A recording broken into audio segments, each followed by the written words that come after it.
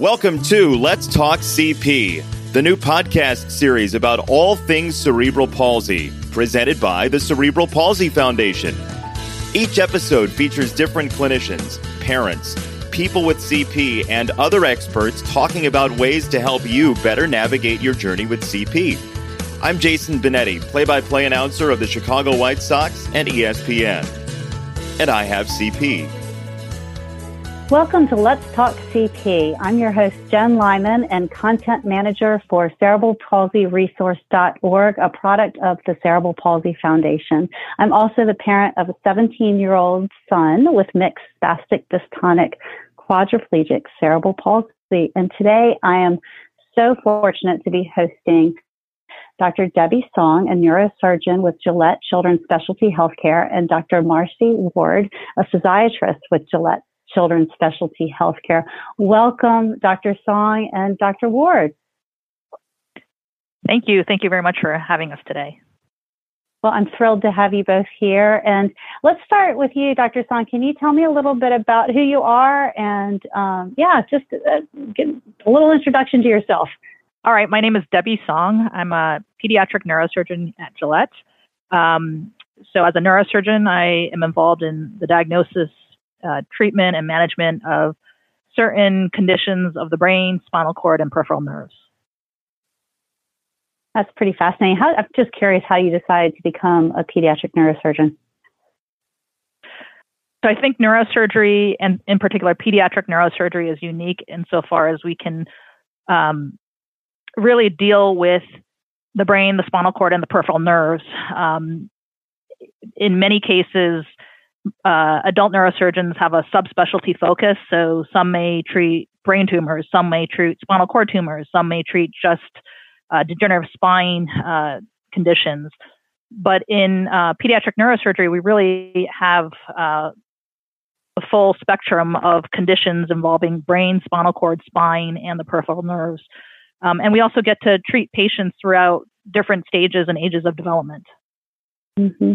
In terms of how I particularly or personally got involved in neurosurgery or why I decided to become a neurosurgeon, I think personally it had a lot to do with kind of mentorship of people that I observed and admired throughout training as a medical student that really influenced me in terms of neurosurgery in particular. It's a really fascinating specialty that involves a lot of technology, and there are constantly new developments, new surgeries, new techniques, new technologies that we use that are really advancing the field, things that we never did even 10 years ago. So it's a constantly moving field. It keeps you interested, and you can see yourself making a difference in the lives of children. Absolutely. And how did you, what brought you to Gillette? So Gillette, is a very unique kind of subspecialty specialty hospital. So I really liked the mission of Gillette, mm-hmm. as well as the care model. Yeah. Awesome. And Dr. Ward, can you tell me a little bit about yourself? Yeah, grateful to talk with you guys today, Jen, for sure. My name's Dr. Marcy Ward. I'm a pediatric rehabilitation medicine specialist or a pediatric physiatrist, and I'm at Gillette Children's in St. Paul, Minnesota. And I think kind of adding on to what Dr. Song said, the beautiful thing about working at Gillette is really being able to work in a multidisciplinary group of providers where our mm-hmm. mission is all lined up the same. So Dr. Song's a pediatric neurosurgeon and I'm a pediatric physiatrist, but we both have the same mission for our patients, which is maximizing their function despite any limitations that they have, and helping them to do as much as possible in life. Yeah, and having that team approach in a specialty healthcare setting must be a real special place to work. Well, I was just curious, as a physiatrist, I bet you get a lot of questions about what a physiatrist does, and kind of describe a little bit more about what you do. Yeah, we're a really unique group that not a lot of folks know what a physiatrist is. They confuse us with psychiatrists and podiatrists all the time. Right. But as physiatry is actually a medical specialty that was developed in the 1950s. And really, the work of a physical medicine and rehabilitation doctor is to help a patient who has a disability be able to get about and do about and move on and do everything that they want to do in life, despite any limitation that they have. So physiatry training is really about maximizing what a patient can do despite any disability or difficulty that they're having so that they can fully participate in life. And as a pediatric physiatrist, I'm first trained as a general physiatrist and then specialize in working with children. And that's wonderful. And I can imagine that, with the kids, that's really, I would think that it's incredibly rewarding because they are, they want to get back to the business of being kids and the business of, development and life and play and fun. To have a career that allows you to maximize that has got to be tremendously rewarding. So, Dr. Ward, does a person with CP usually need to get a referral to see a physiatrist? How does all that work? Yeah, that's interesting, Jen. I mean, it's a little bit variable, right? It depends on what you mean by referral, right? So an insurance company might require you to have a referral to see someone. Maybe you have to have your primary doctor refer you to Dr. Marcy Ward, right? But I'll tell you, you don't need a referral to come see me. I don't require it, right? So if you were to, call Gillette and say, I want to see a pediatric physiatrist, can I get an appointment? They would give you an appointment. Sometimes it's about just locating the resource. So who is in your backyard? I mean, I kind of mentioned that we're a little known specialty. It's only been around since the 1950s. And, to understand that there's this niche group of individuals that take care of children and adults with childhood onset disability, that's a pretty unique group, right? So if you don't know that we exist, you're not going to know to look for that referral. If you know that we exist, then, teaching your primary doctor about us and saying, hey, we'd like to see someone that could help us with this aspect of our life, which really is focusing on maximizing everything that you can do despite any disability or limitation. So I don't think you need a referral unless your insurance company requires you to have one. Got it. And as far as neurosurgery goes, Dr. Song, is that the same situation with neurosurgery, or do you have to have a referral for neurosurgery from a primary care physician or from somebody else? It's pretty much the same. So usually the patients that I see are referred because they have some imaging concern or they have developmental or structural concern related to their nervous system. Okay. And are there specific types of CP that typically get referred to a neurosurgeon? Well, the patients that we see with cerebral palsy, typically as a neurosurgeon, I offer surgical treatment. So the two main conditions that I typically see in patients with cerebral palsy are hypertonia, whether that's spasticity or dystonia, or hydrocephalus. So a portion of patients with CP have hydrocephalus and have surgical issues related to hydrocephalus. And so those are the two main conditions that patients with CP have that I surgically treat.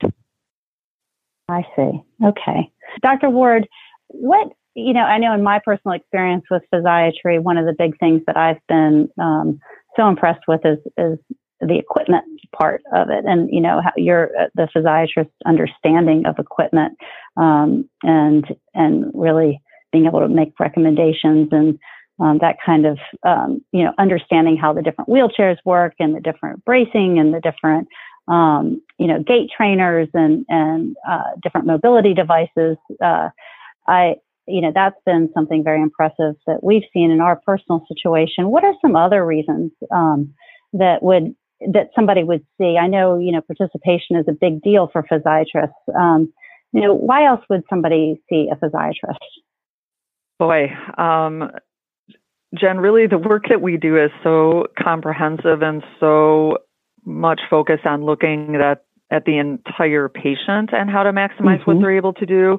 So, in coming to a physiatrist, I mean, some of the main things that we're doing is, we're triaging to make sure that the patient is doing everything from a mobility standpoint that they can. So we want our patients to be able to get about for short distances in any manner that they can, medium distances for any manner in which they can, and long distances because that's how we get out in life, right? And so, we're looking to see, for a short distance, will a pair of crutches do? If they even need that, maybe they only need a brace for short distances, right? For very long distances, maybe they need a power wheelchair. And then there's every, scope of piece of equipment on the in-betweens. But, looking to get out in community is number one. Number two is taking care of yourself as best you can, or participating in your cares as best as you can. And sometimes that's equipment. Again, so then sometimes we're back at a shower bench or a bath chair, but maybe it's not even that. Maybe it's a grab. Maybe it's none of that, and it's learning with the help of a speech therapist and an occupational therapist of how to direct your cares. Please, now, will you do the shampoo for my hair? So there are things that, we can provide independence for the patient in their activities of daily living and what they do. When we think about even a therapy intervention, such as an occupational therapy or a speech therapy visit. Speaking of speech therapy, then we're also looking at how they communicate. How is the patient able to communicate and interact in their environment? Sometimes, and frankly, many times, there are no concerns with communications whatsoever. But if there are challenges, then how do we help maximize that? Is it speech therapy? Is it augmentative communication devices? Other supportive means of helping the patient to interact in the community? So those are some of the things. Braces, I touched on that briefly when I was talking about moving from place to place. Think about the, orthotic that will maximally support the patient in their activities, but not overdo it. It's part of the balance as well. We want to give you all the bells and whistles that you need, but not so much that you don't need, because that gets cumbersome. And, for our pediatric patients, it's partly about getting the kids into school, interacting with school, interfacing with school, because the work of a pediatric patient is being a student. For our adult patients, it's about how do we get you into community? How do we get you into gainful employment? How do we get you independent in your community? So sometimes it's resources with social work and teachers and neuropsychologists that help us with understanding how the brain works. So it's really, as a physiatrist, a lot of coordination of what's needed to get the patient more into life and reach the goals that they're trying to reach despite the limitations that they're dealing with. And so it's harnessing those tools, whether it be equipment, orthotics, therapies, support services.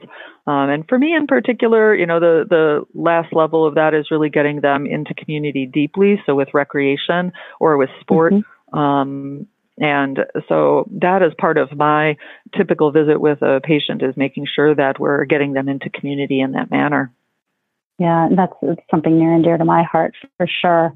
And, speaking of the way you just elaborated on all of this, it sounds a lot to me like a physiatrist is sort of a quarterback, and you're kind of managing the whole team there, and coordinating. You ultimately can have the capability, maybe not in all systems, but in a lot of systems, have the capability of managing a lot of the different team members for the cerebral palsy patient, and potentially across the lifespan. Am I onto something here, or is that I think that's a great way to describe it.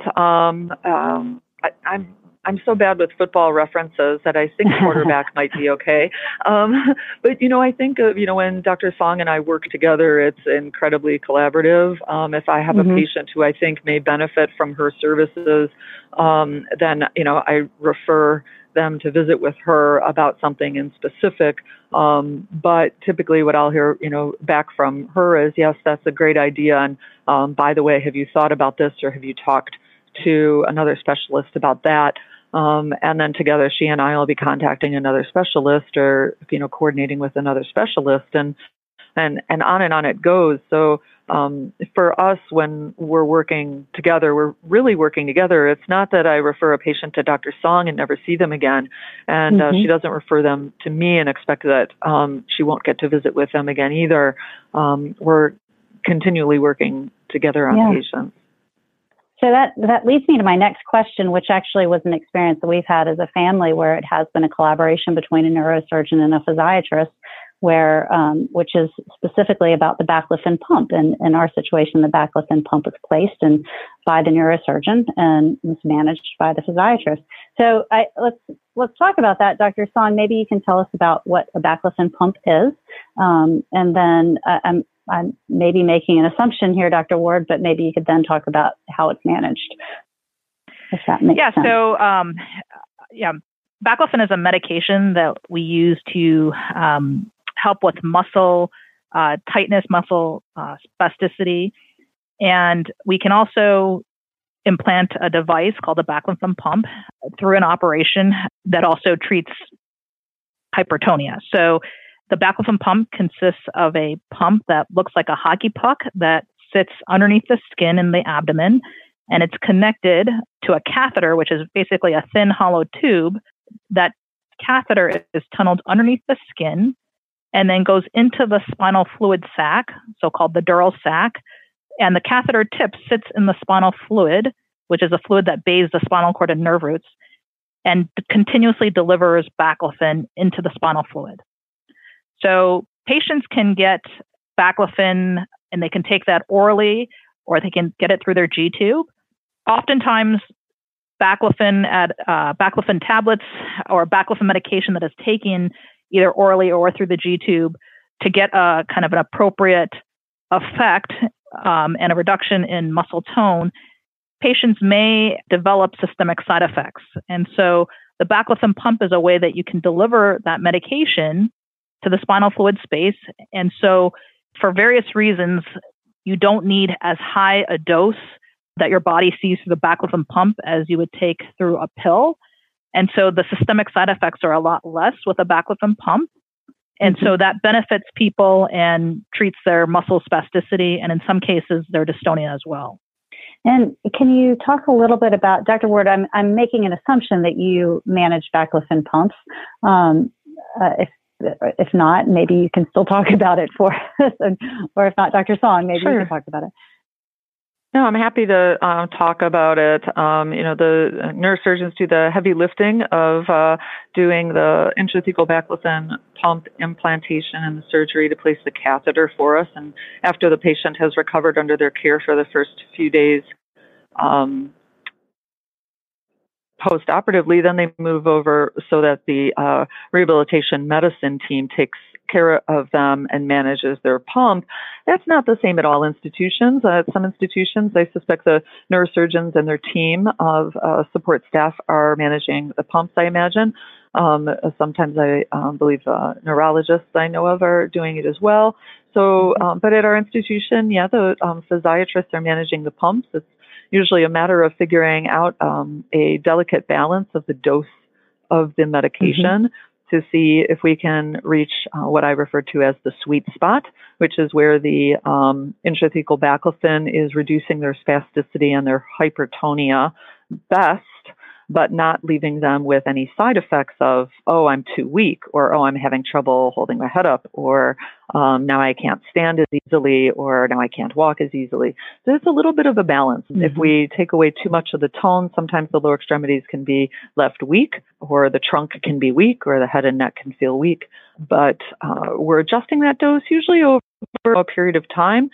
Sometimes that arriving at that sweet spot comes quickly, and we know that before the patient even leaves the hospital. And other times while the patient is back into their own environment, their own typical day, we're adjusting that maybe every week, every couple weeks, every month to get it just right so that the pump is doing its best work for them throughout their days. Yeah, and it seems like there's some major advantages to it, and then there are some disadvantages. You do have to go back to the hospital, have it refilled and programmed and that kind of stuff. But for some people, it does seem like it's a really great alternative to oral baclofen. Kind of staying with neurosurgeries, can you tell us a little bit about SDR and how would a family or an adult know when they should consider something like selective dorsal rhizotomy? I think this would be a good one for Dr. Song still. Sure. An SDR, or a selective dorsal rhizotomy, is a operation that neurosurgeons do to permanently reduce muscle tone and eliminate spasticity, particularly in the lower extremities. So there are different variations about how an SDR can be done, but essentially they all involve looking at the sensory nerve roots that carry information from the lower extremities, testing those sensory nerve roots, and then cutting the abnormal nerve roots. So it's thought basically that spasticity is due to overactive abnormal signals that are carried by sensory, or what we call dorsal roots. So during an SDR operation, once we have the sensory roots exposed that carry information, like I said, from the lower extremities, I always have a pediatric physiatrist, either Dr. Ward or one of her colleagues, in the operating room with me. And so when we isolate a sensory root at any given lumbar level, for example, we divide that root into tiny, tiny rootlets so we can tease it apart. And then we literally test each of those tiny rootlets with a little bit of electrical current. And Dr. Ward is monitoring kind of the leg responses to that stimulation that we do on that rootlet. And she has certain criteria where she says, yes, that looks like it's an abnormal rootlet that's contributing to spasticity. And if that's the case, we cut that rootlet. If it does not test abnormally and is not thought to be contributing to spasticity, then we don't cut that rootlet. So test maybe 150, 200 nerve rootlets, 20 to 40% of those rootlets. Wow, that seems like a scary endeavor. So it's a way, again, to permanently reduce tone and get rid of spasticity. So it's typically a one and done deal. In terms of who should consider getting an SDR, there are certainly criteria that we use that we evaluate patients by, because I think that one of the most important and biggest predictors of how people will do after an SDR is really patient selection. So the typical candidate that we consider for an SDR is somebody who has primarily spasticity in terms of their hypertonia, not so much dystonia. The patient is usually ambulatory, with or without assistive devices. They should have enough underlying strength. As Dr. Ward alluded to, if you have somebody with a fair amount of hypertonia and you suddenly make their legs really relaxed, they may be using some of that tone for strength. So if they don't have enough underlying strength and they all of a sudden become very loose after an SDR, then that's not ideal either. So we want to make sure that they have enough adequate underlying strength. We're not cutting any of the motor roots that carry kind of motor signals that actually help your muscles volitionally move, but we are definitely making them looser and eliminating the spasticity. Typically, the patients are somewhere around the 4 to 8 year age range. But that's not to say we haven't done patients or we haven't done rhizotomies in patients who are much older. But after an SDR, you really have to retrain your muscles to move in a different pattern, in a different way. So people really learn to do everything again in terms of a motor development standpoint. So they learn how to roll, they learn how to sit, crawl, walk in a completely different way after an SDR, which makes the rehab portion following an SDR really critical. So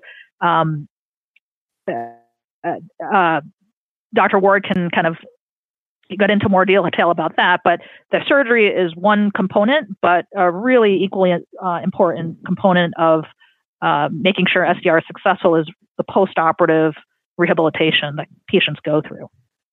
So yeah, you nailed it right there. That was where we were heading with this. And what is the role of pre and post intervention rehab for these neurosurgical procedures and also other procedures like botulinum toxins or orthopedic surgeries.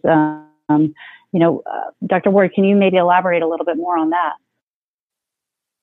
Yeah, I'm happy to, Jen. What I would say is, anytime you're going to undergo surgery, no matter what it is, you want to be in your best shape and your best health and your best fitness before going into that intervention.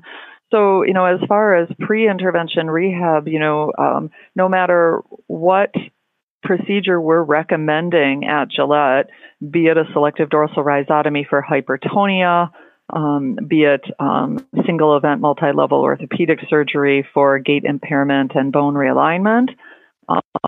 Our mantra is we want you to be strong before you go to surgery because then you're going to be able to use that strength to recover after surgery.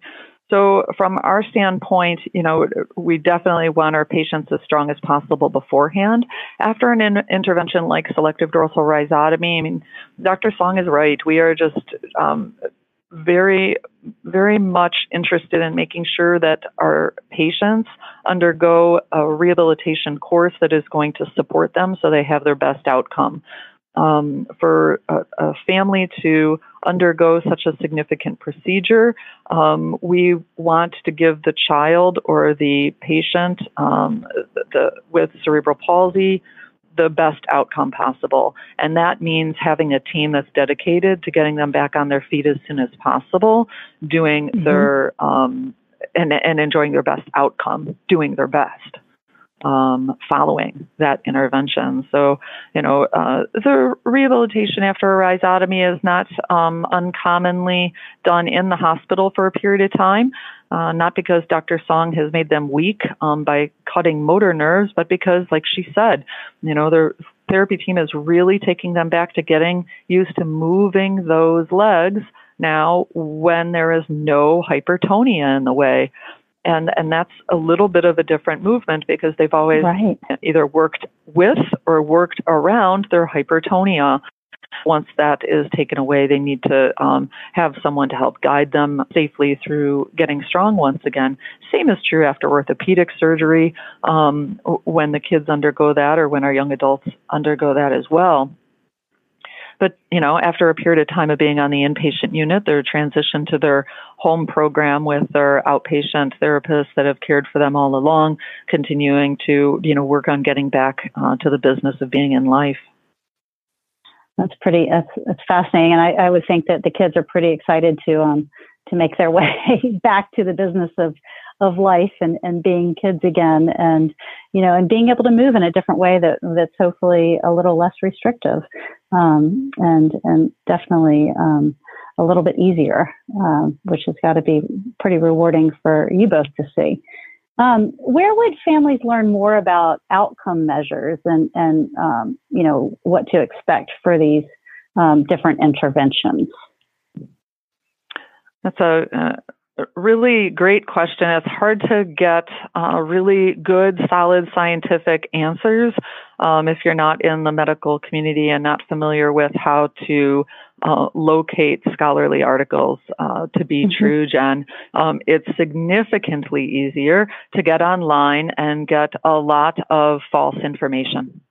So I would say really leaning on your doctors and your care team to help you with what is available regarding literature that supports interventions that you're considering, that your team is considering when you're trying to evaluate, what could we expect if we are moving forward with this intervention, leaning on what your knowledgeable care team shares with you or can, and if your interest is looking at a paper, asking them if they can share it.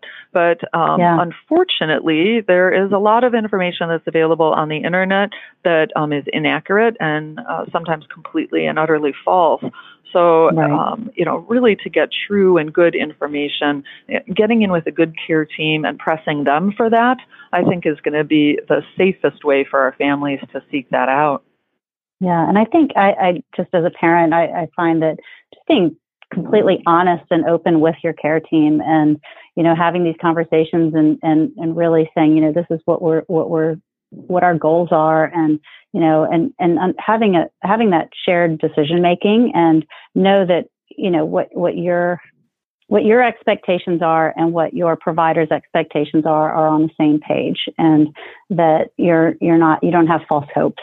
And that you're the surgeries and the choices that you're making are appropriate for your child, and together you're making these decisions, which kind of leads me to the next question and I wanted to ask y'all about other global tone management strategies or surgeries, just so that families would know the difference between, an SDR or perhaps a ventral dorsal rhizotomy, so that people can know, this one might be more appropriate for ambulatory children.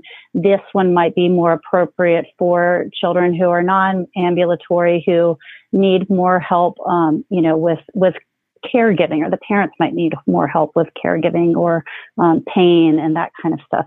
Dr. Song, could you talk a little bit about that?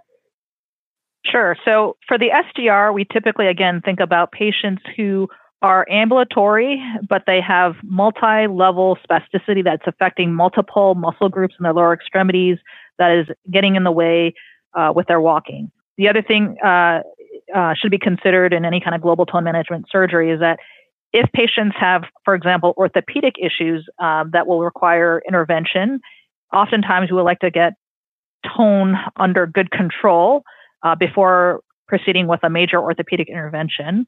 And so global tone management, whether it's in the form of a rhizotomy, a SDR, or what we'll talk about in a second, the VDR or a baclofen pump, is helpful in making orthopedic surgery more durable. So again, SDR usually for ambulatory patients with mainly spasticity, limited or no dystonia.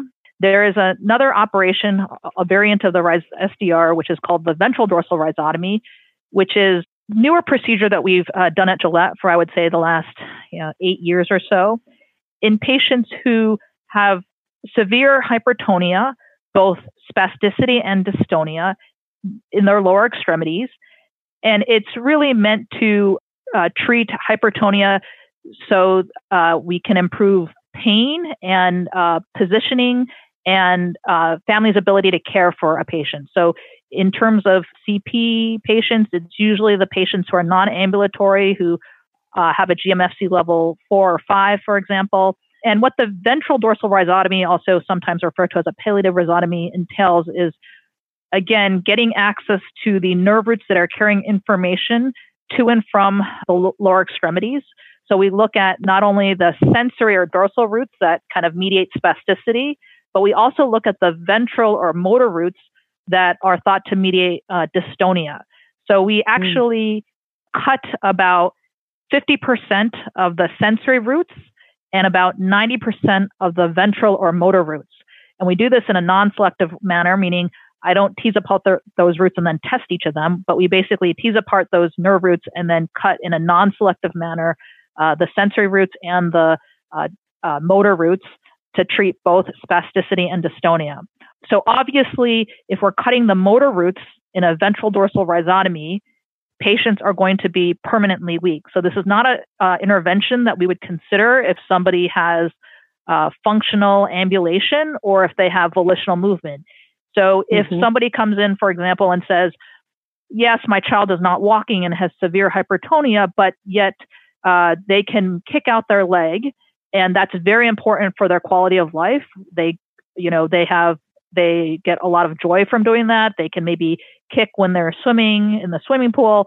We would not consider a ventral dorsal rhizotomy because I can't guarantee that after that surgery that they would still be able to have volitional movement in their lower extremities. But again, a ventral dorsal rhizotomy. Yeah. So in a ventral dorsal rhizotomy, again, it's for people who have really severe tone that's causing a lot of pain, or they have significant orthopedic issues that will eventually need to be addressed, or they really, because of their tone, caregivers can't provide cares comfortably for them. So they have difficulty getting them in a wheelchair. They'd have difficulty getting them dressed, getting them diapered because of the hypertonia. And so, again, that's really meant to treat lower extremity spasticity and dystonia. And then, again, the third thing we talked about was a baclofen pump. We have control over where we put the tip of the baclofen pump catheter. So we can usually put it in the mid-thoracic region, which would provide some relief to the arms as well as the legs, unlike a ventral dorsal rhizotomy or a selective dorsal rhizotomy. At certain doses of the baclofen pump, you can get an effect on dystonia in addition to spasticity. And again, the baclofen pump is something that you can modulate. You can turn it up, you can turn it down, you can even turn it off or take it out if you really don't like the effects of it. So if you have somebody with mixed tone, spasticity, and dystonia, yet they have some function in their lower extremities that they can either do some crawling, do some walking, the baclofen pump may be a good option for them. Yeah. Finally, for patients who have mainly dystonia in certain cases, they may be a candidate for something called a deep brain stimulator, which is something that is also done at Gillette. Dystonia is a different type of high tone. And in certain cases of dystonia, the DBS or deep brain stimulator may be a good option, which is basically a neurosurgical procedure where leads are implanted into deep areas in the brain. And then the leads are connected to a generator, which can, again, control and send signals to help with dystonia and certain types of movements. Are there any kind of contraindications? Yes, but you would need to get your device checked out. So that's a common question. For example, with a baclofen pump, you can go through, the metal detector without problems. You can get an MRI scan, but the baclofen pump needs to be checked after the MRI as well. Right. We anticipate that the pump will often stop during an MRI scan, but then it should restart. But anytime somebody gets MRI and has a baclofen pump, that pump needs to be interrogated after the MRI scan. Interrogating the baclofen pump, changing the dosage, that can all be done through kind of a wireless programmer that just sits on top of the pump, so it's painless. The pump also needs to get refilled at regular intervals, and that can be done in the office just by putting some numbing spray over the skin that overlies the pump, and that can be done quite easily. And I think that's probably for some families, maybe the only thing that I've seen is a big downside, or there is some planning that goes into pump refills and ensuring that, you do have a team that's nearby, or if there's travel time to go to get your refill, or to have it reprogrammed, to have the resources or the capability of traveling to your doctor and on a regular basis for that kind of thing. If you do have a baclofen pump, for sure, the pump requires maintenance. What advice would you give to families who are early in their CP journey? We'll start with you, Dr. Ward. Oh, that one's pretty easy, Jen. So the time you put in will reap the rewards. Getting in with a team, asking hard questions, continuing to seek. I think that that's the advice that I would give. It is a marathon. Raising a child, okay? And so I'm speaking to the choir, Jen, when I say it is an ultra marathon when raising a child with special needs. So I think that getting comfortable in the work and the rewards that come with it early on, and being ready for a remarkable and adventurous journey. I think that is the message that I'd like to give them. It's a beautiful message, and I know a lot of families definitely appreciate it. I know as a parent, I absolutely appreciate it, and and I feel strongly about, including your child in everything you do, and, just ensuring that they're part of it and part of life. And that's been our mantra as a family, and ensuring that, our son is with us and he gets to participate in every way, shape, and form there is for him to participate. And so it's now to hear physicians say, hey, get out there and be part of it, put in the work, do all this. It's great. Dr. Song, do you have any advice for families early in their journey, or families considering major surgeries? In terms of just considering major surgery, you just really need to be comfortable with not only the surgeon, but just try to educate yourself as much as possible. Other advice, I think I echo exactly what Dr. Ward said. She said it very well. Yeah. And is there anything else you all wish more families knew? And I would say that, earlier in our discussion, you had made mention of discussing the goals of the patient and the family with their care provider. And I would caution any patient or family, if the provider is not asking you what your goals are, it could be that the two of you aren't working toward the same goal. And so be sure that your care provider understands what the goals are that you have in mind for your own care or of your child with cerebral palsy. I really appreciate that advice. And the other thing I would say is that it's okay for those goals to change as you get older. So the goals that you may have and the aspirations that you may have at 3 months may be different than 3 years. That may be different than, when somebody's 8 years old or 12 years old or 20 years old. So we try to optimize function and align any kind of interventions with the patient and their family's goals, but those goals will change with time, and we recognize that. Yeah, that's part of the journey. That's part of the adventure for sure. Thanks for pointing that out, Dr. Song. Absolutely. You both have been fabulous. I've truly enjoyed having this conversation with you both. I've learned so much, and it's really been a pleasure to have you both on Let's Talk CP.